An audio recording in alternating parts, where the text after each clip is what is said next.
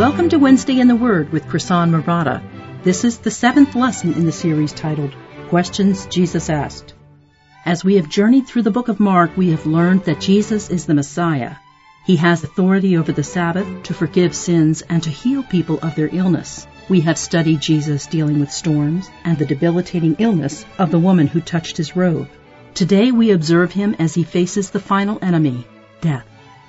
Well, we are in Mark chapter 5 today, verses 35 through 43. And as you know, we're going through the Gospel of Mark, stopping at the places where Jesus asked a question. And last week, we looked at a section in the middle of this. Who touched me was the question. It was addressed to the woman who had had a period that didn't end for 12 years, and she was ritually unclean. She was isolated. She was sick. She was living a life that was going from bad to worse. And she touched Jesus in hopes of getting physical healing, which she did receive, but then he offered her more than that. He offered her salvation and spiritual healing and restored her to her place in the community of believers. And what I want you to see as we've been going through these questions is the evidence is mounting as to who Jesus is and that he is the Messiah. Remember, the first week we started, he claimed to have the authority to forgive sins. And then he proved it by healing the paralytic. And then we've seen him claim to be the Lord over the Sabbath. We saw him deal with this external storm on the Sea of Galilee, so he was Lord over all the forces of nature. Then we saw this internal storm of the man who was possessed by the legion of demons, and that again was no problem. Last week we saw him handle this debilitating physical illness, and today we're going to see him handle the final enemy, that is death. And again, as you see, we've been kind of going through each extreme, and now he's coming to what we think of as kind of the last enemy. And he's going to challenge, I think, our views on death. Psychologists say that there's this predictable process to grieving and that we all go through it in some fashion, and some slower or some quicker, but that we tend to follow these same patterns. That when you lose someone, that it starts with denial and shock and then goes to anger or bargaining, guilt and depression, and then finally acceptance. And there's, in the literature they talk about, you got to get to this place of acceptance. And that notion, I think, is what Jesus is going to challenge today, this acceptance of that death always triumphs, because as he's going to show us, death does not always triumph, not against him. So that's the core issue we're going to look at. Just to lay this out, there's a woman named Mary Trumbull Slauson. She was an author in the 1800s, and she wrote these very profound little folk tales that, in her words, were to give a glimpse of the joy beyond the walls of this world. She said that was her purpose in writing.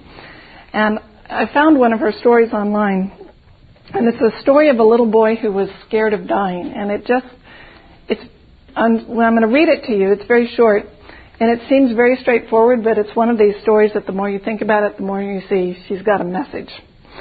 It's written in kind of a colloquial speech of the day. I am going to not do it justice, but I will try, so just bear with me. So anyway, this is, the author again was Mary Trumbull Slauson. She says, once there was a boy that was dreadful scared of dying. Some folks is that way, you know. They ain't never done it to know how it feels, and they're scared. And this boy was that way. He wasn't very rugged. His health was sort of slim, and maybe that made him think about such things more. To any rate, he was terrible scared of dying. 'Twas a long time ago, this was, the times when posies and creatures could talk so and folks could know what they was saying. And one day, as this boy, his name was Reuben, I forget his other name, as Reuben was sitting under a tree, crying, he heard a little bit of a voice, not squeaky, you know, but small and thin and soft-like. And he sees it was a posy talking to him. 'Twas one of them posies they call Benjamins, with 3-cornered whitey blows with a mite of pink on him. And it talked in a kind of pinky white voice, and it says, "What are you crying for, Reuben?" And he says, "'Cause I'm scared of dying." He says, "I'm dreadful scared of dying." Well, what do you think? That posy just laughed. The most curious little pinky white laugh 'twas. And it says, the Benjamin says, "Dying? Scared of dying? Why, I die myself every single year of my life." "Die yourself?" says Reuben. "You're fooling. You're alive this minute." "Course I be," says the Benjamin, "but that's neither here nor there. I've died every year since and I can remember." "Don't it hurt?" says the boy. "No, it don't," says the posy. "It's real nice. You see, you get kind of tired of holding your head up straight and looking pert and wide awake, and tired of the sun shining so hot and the wind blowing you to pieces and the bees taking your honey. So it's nice to feel sleepy and kind of hang your head down and just get sleepier and sleepier, and then you find you're dropping off. And then you wake up just the nicest time of year and come up and look around, and why, I like to die, I do." But some ways that didn't help Reuben much. "I ain't a posy," he thinks to himself, "and maybe I wouldn't come up." Well, another time he was sitting on a stone in the lower pasture, crying again, and he heard another curious little voice. 'Twasn't like the posy voice, but it was little, woolly, soft, and fuzzy, and he sees it was a caterpillar talking to him. And the caterpillar says in his fuzzy little voice, he says, "What you crying for, Reuben?" And the boy says, "I'm powerful scared of dying, that's why." And the fuzzy caterpillar laughed. "Dying," he says, "I'm lotting on dying myself. All my family," he says, "they die every once in a while, and when they wake up, they're just splendid. Got wings and fly about and live on honey and such things. Why, I wouldn't miss it for anything," he says. "I'm lotting on it." But somehow that didn't cheer up Reuben much. "I ain't a caterpillar," he says, "and maybe I wouldn't wake up at all." Well, there was lots of other things that talked to that boy and tried to help him. Trees and posies and grass and crawling things that were always a-dying and a-living. And Reuben thought it didn't help him much, but I guess it did a little bit of a mite, for he just couldn't help thinking of what every one of them said. But he was scared all the same. And one summer he began to fail up faster and faster. He got so tired he couldn't hardly hold his head up, but he was scared all the same. And one day he was laying on the bed looking out the east window, and the sun kept a-shining in his eyes till he shut 'em and fell asleep. He had a real good nap. And when he woke up, he went out to take a walk. And he began to think of what the posies and trees and creatures had said about dying, and how they laughed at his being scared at it. And he says to himself, "Why, some ways I don't feel so scared today, but I suppose I be." And just then, what do you think he done? Why, he met an angel. He'd never seen one afore, but he knowed it right off. And the angel says, "Ain't you happy, little boy?" And Reuben says, "Well, I would be, only I'm so dreadful scared of dying. It must be terrible curse," he said, "to be dead." And the angel says, "Why, you be dead." And so he was. You got to think that one through a little bit. I loved that story when I found it. Part of, I think, her point she's trying to get at is we see these seasons of life, and we look all around us, and like right now, well, the leaves turning color, and wildlife disappearing, and the weather turning colder is a cycle we go through. But then spring comes around, and the posies come up, and the trees blossom out again, and creatures come back to life. And all of that is a lesson for us that death is not really the end, that there is hope, and that God planned it this way. But, we look at all that, and it still leaves us with Reuben's worry, "I ain't a posy, and maybe I wouldn't come up." Well, that's what Jesus is going to talk about today. So turn to Mark chapter 5. We're going to back up to verse 21 for a minute, because that's where the story begins. You'll remember we began the story last week, and then we stopped in the middle. So Mark 5:21 through 24. When Jesus had again crossed over by boat to the other side of the lake, so this is after the night with the Gerasene demoniac, and the townspeople asked him to leave. He gets back in the boat, and he goes back to the shore he started from. So it's this day. A large crowd gathered around him while he was by the lake. Then one of the synagogue rulers named Jairus came there. Seeing Jesus, he fell at his feet and pleaded earnestly with him, "My little daughter is dying. Please come and put your hands on her so that she will be healed and live." So Jesus went with him. A large crowd followed and pressed around him. And then the story is interrupted by the account of the woman with the hemorrhaging who touched his hopes of being healed, and that's what we talked about last week. So skip down to verse 35. It says, while Jesus was still speaking, that is, while he was speaking to the woman from our story last week. So in Mark 35 then, while Jesus was still speaking, some men came from the house of Jairus, the synagogue ruler. "Your daughter is dead," they said. "Why bother the teacher anymore?"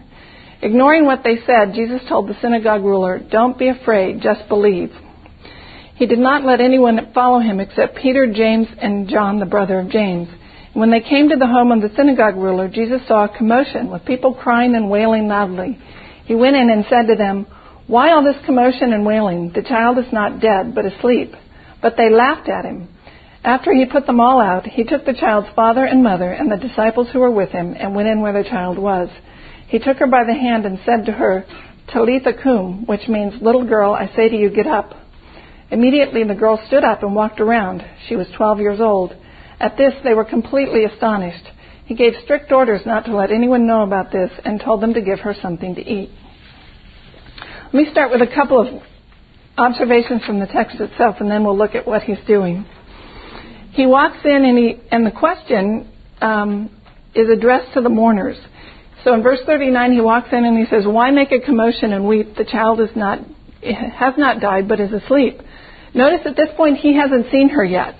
He's just walked in the door, and we're told in verse 40 that she is in a separate room, and that he's going to go into the room later in the story. But at the point he asks this question and makes this statement, he has not yet laid eyes on her. Now that's curious. We have to ask what's going on there. Some commentators have suggested, well, this is just divine knowledge, and the miracle is that he knew she wasn't really dead. She was just in a coma or something, but he hasn't seen her, and so he miraculously knows that she's really not dead at all, and that's the miracle. I don't think that's what's going on. I think she is dead, and he knows she's dead, but he's making a bigger point than that. I don't think he's lying. I don't think he's misinformed, all of which have been suggested by the more liberal commentators. I think he's going to make a point about death and the nature of death that is the main lesson today. We're going to spend a lot of time on that in the end.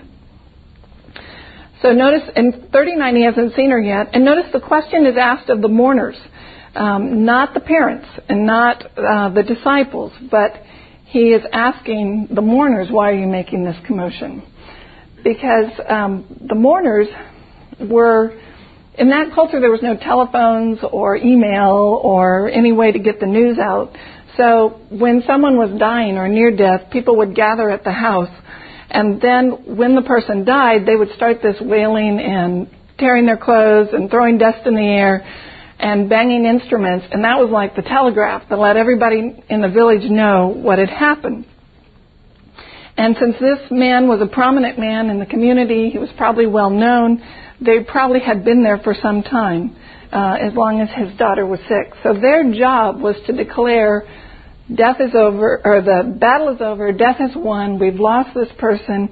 And in some ways, the more mourners you had, the more important the person was. But their role was to communicate to the village that someone has died.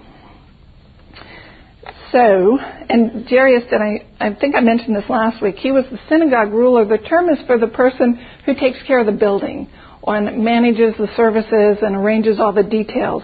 So it's essentially our Terry Burns kind of job. It's the one who kind of is in charge of all the facility. It was a job of very high status and position and was held in very high esteem in the community. All right. And notice then the contrast between Jesus' words and the mourners. You see them first in verse 35 when it says some people came from the house. Probably some of the mourners come from the house and they say, your daughter is dead, why bother the teacher anymore? So there's this resignation of it's over, there's nothing left for Jesus to do, the battle has ended, we've lost hope, you might as well leave him alone, there's nothing he can do. And then you have him in verse 39 saying, no, that's not the case. The child is not dead, but asleep. So there's this tension of they're saying one thing and he's saying the opposite. And notice when they come to him initially in verse 35 and say, why bother the teacher anymore? He ignores them. He doesn't even respond to them. He turns directly to the Father and says, don't be afraid, believe. So the mourners are saying death is over, or death is won, the battle's over. Jesus is saying the battle is not over. There is hope. There's something to learn here, something to go on. Now, notice he doesn't challenge their grief. I want to make really sure that you understand that. The issue is not, don't be sad in the face of death. He does not challenge the family for feeling sad. He does not challenge the father for being heartbroken in any way. He is challenging their view of death. So grief in the face of death is always appropriate. It's inevitable, I think. It does hurt, and he's acknowledging that. You know, the sorrow, the confusion, the numbness, all of that comes with losing someone you love. He is not challenging that. Instead, he's challenging their view of death. So Paul echoes this in 1 Thessalonians 4:13. He writes, brothers, we do not want you to be ignorant about those who fall asleep or to grieve like the rest of men who have no hope. So his statement is not, don't grieve. His statement is, don't grieve hopelessly. He assumes you're going to be grieving. He assumes that is the natural and appropriate response. But the point is, when you're grieving, you don't grieve like men who have no hope. You grieve as people who do have hope. And that hope is what Jesus is going to talk about. So I think the same thing is going on here. Jesus is not challenging the fact that they are heartbroken. He's challenging their view of death. Remember, he cried at the tomb of Lazarus, which I've always found intriguing because he knew he was going to raise Lazarus in just moments and that Lazarus would live many more years. And yet he still cries. Why? For the loss, for the heartbreak that death causes, for the loneliness that it leaves behind and the emptiness. So he's not challenging our loss or our emotional state. He is challenging the hopelessness. The challenge of faith is to acknowledge, yes, this hurts, but not to give way to despair or hopelessness. Okay, there are two ways that I want to approach this story. I want to look at how Jesus treats the family and then how he treats the mourners and contrast the two of those because I think that's the best way to bring out what he's doing. So let's look at how he treats the family first. Notice that with the family, he is incredibly kind and tender. He is tender to the father who just heard the news that his child has died. I mean, think about what it must have been like for this man. His heart must have just dropped like a stone. Here he had come rushing to Jesus when he got back to the shore, hoping he wasn't too late, urging Jesus to come and follow him. Jesus responds, and then stops and talks to this woman who's hemorrhaging. And think about how agonizing that must have been for the father to stand there listening to this whole story when he knows that at any moment he could lose his daughter. Have you ever been late to some really, like a wedding or some really important event and you're late and you're sitting at a stoplight and it's just like, oh, come on, change. That, and the agony that can produce when you know every second counts. I mean, that must have been going on multiplied 1,000 times for this man because he knew every second counts. And here Jesus stops. I mean, this woman had been sick for 12 years. If she'd been sick another few hours, it's not really going to make a difference, And here Jesus stops and talks to her and says, tell me the whole story. 12 years of whole story. He must have been sitting there going, every second matters, and you're frittering it away on someone else, some poor outcast woman who has nothing and would be nothing. And here he is, this important man, and he served God in the synagogue, and this is his only child, and now she's in danger, and he's standing there waiting. And Jesus turns to him and says, don't be afraid, just believe. And if you think about that, what physical evidence did Jairus have to believe? I mean, he didn't see a storm stop raging like the disciples. He didn't see the demons leave a man like they had on the other shore or the pigs drowning themselves. He didn't feel the physical touch that the woman in our story last week would have felt. All he has is the word of Jesus. And how could he trust him when he delayed, when he stood there talking to this woman? I mean, from his perspective, it must have looked like Jesus said, get in line and take a number. I've got this other lady to deal with. And now Jesus says, believe. I think for Jairus, that must have been really hard. How could he possibly believe? He has no physical evidence. In fact, all the evidence looks like Jesus is cavalier or complacent or not taking the care he should take. And yet Jesus is saying, trust me, this is not the end of the story. And he speaks tenderly to the Father. And then notice when they start moving again, he makes the crowd stay behind. I think that's another act of compassion, because if you have 4 or 5 people, you can move a lot faster than if you have 100 people. So when he makes the crowd stay behind, he is shortening the man's agony and the time it would take for him till he sees how the story is going to end. I think it also removes the witnesses to his grief, because this was an important leader in the community, and you know, he's just heard this news. Everybody in the community is going to want to give him a hug and pat him on the back and console him and shake his hand and express their sympathy. And Jesus knows at this moment that's not what the man needs, because he's going to change the situation. So by making the crowd stay behind, he shortens the father's agony and the time he has to wait until he sees his daughter again. And then he cuts off all this sympathy that might have been expressed, because, again, I think he's shortening the time. Okay, so then in verse 40, we see him arrive at the house. He sends the mourners all out, and he takes the child's father and mother and the disciples into the room where the child was. Okay, in verse 41, he took her by the hand and said to her, Talitha cum, which means, little girl, I say to you, get up. And immediately the girl stood up and walked around. She was 12 years old. I think, again, you see kindness here. He touches her by the hand. Now, we know from other stories he doesn't have to touch her to heal her, but he does in this case, which would have rendered him unclean, because you can't touch a dead body and be ritually clean anymore. But, of course, he knows that she's not going to stay dead. And then he uses this wonderful Aramaic phrase, which was, that's what the Talitha cum is. It's Aramaic. It's the language of the household. It's what they would have spoken every day. And I assume Peter must have repeated this to Mark, who wrote it down. But it's a phrase that she would have heard every day of her life. It's a very kind of tender, it's little girl, like child. It's a diminutive form that you would use to someone you have affection for. And it's something she would have heard scores of times. It's the kind of thing a parent would say, you know, if she is just learning to walk, and you know how when you walk as a toddler and you fall down, and then her parents might say, little girl, get up. It's that kind of a phrase. It's, dear one, get up again, as they helped her up as she was learning to walk.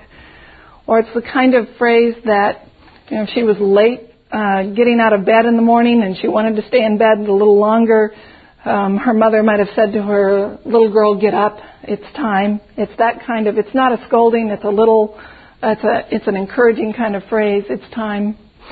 And so it's something that people would have said to her, people who loved her would have said to her often over the course of her life. And he uses that phrase, and I think Mark records it to impress us with the tenderness of it. And notice he does nothing else. There's no theatrics. There's no incantations. He doesn't ask the parents to perform any rituals. There's not even a prayer recorded. He speaks only a word, and he takes her by the hand, and she gets up. So like the storm, like the demons, like the woman, he speaks, and it is so. And I think that's, again, part of the point Mark's trying to make, that we look at death as the final enemy. It's the one thing we can't control. It's the one inevitability that we all must face, and there's nothing we can do about it. You know, we have our medicine and our vitamins and our fitness rituals, and we, you know, anti-aging cream, and what else, control the cholesterol and the blood pressure, and, you know, we do all this stuff because we know death is coming and we're trying to beat it, but we can't, and yet with a word, Jesus overcomes it. And I think that is part of the point of the story. For Jesus, even this enemy is no problem. And then notice the last thing he says is he asks that she be given something to eat. I think, again, that's evidence of his compassion and his tenderness. If she had been sick for some time, she probably hadn't been eating regularly. You know, if she had a fever or whatever, you know how as you decline, your appetite decreases. And so she needs to get nourishment, and she would have needed something to eat. And you can imagine the parents, in their shock and wonderment, might have forgotten. They might have been so overwhelmed with what just happened that they would forget that it's time she needs to eat something. And they're probably going to be besieged with well-wishers and people from the community wanting to celebrate with them. And so he's reminding them, you know, take care of her physical needs before this flood of well-wishers descends on you. So again, I think all that kindness is to make a point. He knows that death hurts. He knows that it's a loss. It's a part of the tragedy of our world and a fallen world. But he treats those struggling with death with this great compassion and great tenderness. And that, I think, is something to remember. I mean, when we're dealing with people who've experienced a loss, it's easy to, kind of want to beat them with theology. Let me tell you what and you can be too hard with that. We don't want to beat people up with theology, but remember the tenderness and the intimacy Jesus shows here, that this is hard and we need to treat people with compassion and tenderness and still offer them the hope of the gospel. Now contrast this with the mourners, how he treats the mourners, because with them he is quite abrupt and he is almost challenging to them. I don't think he has any particular grievance with them as individuals. I don't think he's trying to suggest in some way they were sinful, although of course everyone is sinful, but I think what he's denying is the role they were playing, because their job was to, as the mourners, was to insist that death has won. It's time to give up, get over it, start moving on with your life, start facing the facts that death has won again, and then begin the job of grieving and moving on. So that's what he's challenging, that role. So he ignores them when they come to talk to Jairus. Then he challenges them when he walks into the house. They in turn ridicule him, and he subsequently throws them out. So he, in contrast to how tenderly he treats the family with the mourners, he's like, no, you don't have a place here. This is not what's going on. And he's opposing, I think, their view of death. He is saying death is not the final victor. For him, there was a day coming on a hill outside Jerusalem in a few more months where he was going to fight death to the end, offer his life as a sacrifice, and ultimately ransom us from the power of death.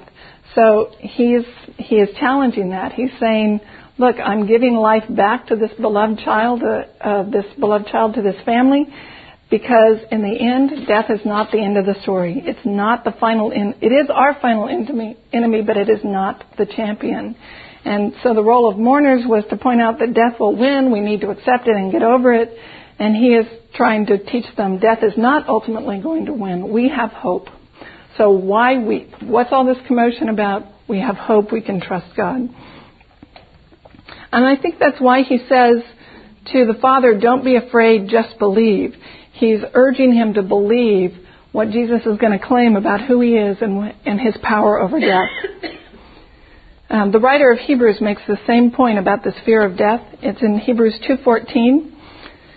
Since the children have flesh and blood, he too shared in their humanity, so that by his death he might destroy him who holds the power of death. So he's talking about the Messiah. He might destroy him who holds the power of death, that is the devil, and free those who all their lives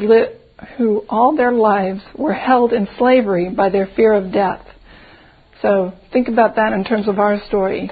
Jesus came to destroy the one who holds the power of death and to free us from the fear of death, to free us from that slavery of living as if death were stalking us at every moment. And I think that's what's behind him saying, don't be afraid, just believe. We have one on our side who is greater than death.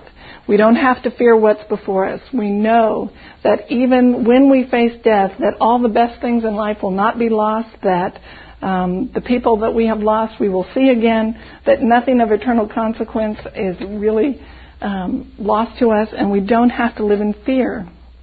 We can live in confidence and hope, knowing that there's one on our side who's greater than death. I was talking about this with my daughter, and she said, oh, it's like Peter Pan. I thought, Captain Hook. Remember Captain Hook in the story of the crocodile? At some point in his life, Captain Hook's hand was bitten off by the crocodile. And so the crocodile liked the taste of it so much, he spent the rest of his life trying to catch up with Captain Hook and eat the rest of him. But he swallowed the alarm clock, and so Captain Hook could hear him coming because he'd hear that ticking noise. But you see, especially in some of the live-action versions of Peter Pan, at various points in the story, Captain Hook hears a ticking sound, and it just terrifies him. It just throws him into panic, and he runs scared because he knows that ticking sound means death is coming, the crocodile's coming and going to destroy him. And that's how the fear of death can operate from us. We can live as if there's this ticking crocodile over our shoulder at every minute, and it's going to eat us someday, and so we live in this fear and terror. And part of what the author of Hebrews is saying is you don't have to live in that fear. You have been freed from that fear of death because there's one who is greater than death, who is fighting for you, who has actually won that battle. And I think that's what's behind Jesus' words to the Father. Don't be afraid, just believe. There is a champion fighting for us who is greater than the enemy that wants to destroy us. Okay, one more comment on the text itself. When he says, why all this commotion and wailing, the child is not dead but asleep? I want to talk a little bit more about that. Why does he say she's not dead when she is dead? I mean, that you look at that and you go, okay, what's he doing? Is Jesus lying? Some commentators have suggested that she wasn't really dead. She was just in a deep coma, and Jesus knew it, but no one else knew it. And so he's going to revive her out of the coma. And I don't think that's what's going on. I think she was dead. The word for sleep is frequently used in the Bible to refer to people who have died. We saw the one in 1 Thessalonians 4, just earlier, the one I read, 4:13, where Paul says those who are asleep, and he is talking about those who are dead. In the story of Lazarus, he is referred to as being asleep even though he's been in the tomb 4 days. So that's another case where this word of sleep or slumber is used of someone who is undeniably dead.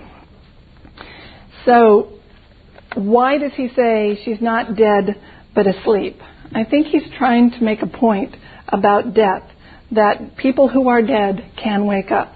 And that's Reuben's worry. Maybe I'm not opposing, maybe I won't wake up. His point is they will wake up. Words have meaning. That's what all of political spin is about, is trying to put the right word to get the right connotation. It's the gay lobby, the homosexual lobby took the term gay to try to make a point about their lifestyle, to try to claim that this was a happy and happy-go-lucky kind of alternative lifestyle. It's the same, I'll think about all the words around the abortion debate. Nobody wants to be pro-abortion, so they're pro-choice because they're trying to make a point about their position. And there's a new one coming. This one really annoys me. There's an atheist group who has started calling themselves bright. They're the bright people who don't believe in God. Now, why are they using the term bright? They're trying to make a point about the rest of us who believe in God as we are not bright. And it's appropriating that term to make a point about their position that may or may not be true. I think that's what's going on here. When Jesus says she's not dead but asleep, he's trying to make a point about death. He's saying you're using a language that implied that death is the end, that it's over, that it's the final victory. But what I want you to see is that there is a day coming when all the dead will awaken and everything will be made new. And there is a very real sense in which those who are dead are just asleep. They're just gone for now. And he's urging them to believe that death will not ultimately triumph, that Jesus will triumph. He echoes this in John 14. This is verses 2 and 3. The people we love who are in Christ and who are no longer with us will be with us again. You can't get more direct than that. The people we love who are in Christ and are no longer with us will be with us again. I'm going there to prepare a place for you, and if I go to prepare a place for you, I will come back and take you to be with me, that you also may be where I am. His point is, death is not the end. There is hope. There is a chapter beyond death. So now we grieve because it's still a loss.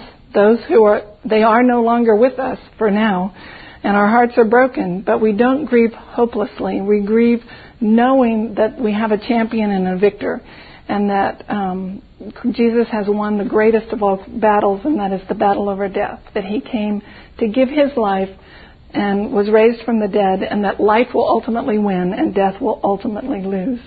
And that changes everything. We don't have to live like Captain Hook in fear of a ticking crocodile, or like Reuben, maybe I won't wake up. But we can live with the confidence knowing that whatever happens, God is with us. We can live confidently, aggressively, hopefully, waiting for the day that even though we may die, knowing we will wake up again. Just to close, I want to read you the very last words of Scripture because they speak to this. It's the end of Revelation, and John is giving a description of the new heavens and the new earth when, having awakened forever, we will participate in the recreation of everything. So this is Revelation 21, 1-6. Then I saw a new heaven and a new earth, for the first heaven and the first earth had passed away, and there was no longer any sea. I saw the holy city, the new Jerusalem, coming down out of heaven from God, prepared as a bride, beautifully dressed for her husband. And I heard a loud voice from the throne saying, "Now the dwelling of God is with men, and he will live with them. They will be his people, and God himself will be with them and be their God." And then notice this verse.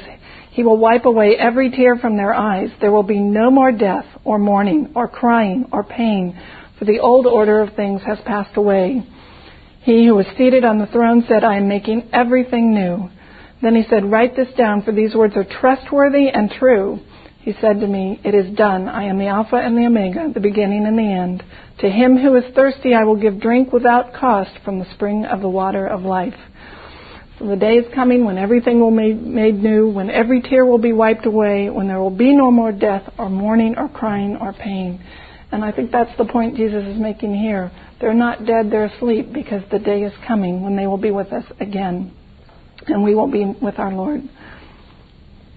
Let me just pray and then give you some time to respond. Father, I just thank you that death is no problem for you, that though we fear it, we mourn those who have gone before us, that we know that you are ultimately in control of everything, and that you are there to be our champion and to raise those who trust you from the dead. And I just pray that, especially for those who are grieving, and we know how long it takes to adjust to the new state of normal, that you would be writing these words into our hearts, helping us live each day with the losses that we must face, and keeping the hope ever before us so that we could trust you, knowing that the day is coming, however far away it seems now, but the day is coming that you will wipe away every tear and that you will right every wrong. In Jesus' name, amen. Thank you for joining us at Wednesday in the Word with Krisan Marotta. We hope you have enjoyed our study together and grown closer to the Lord. Please let us know if you have any questions about this study. We are on the internet at WednesdayInTheWord.com, where you will find this and other Bible studies. We hope you'll join us again soon.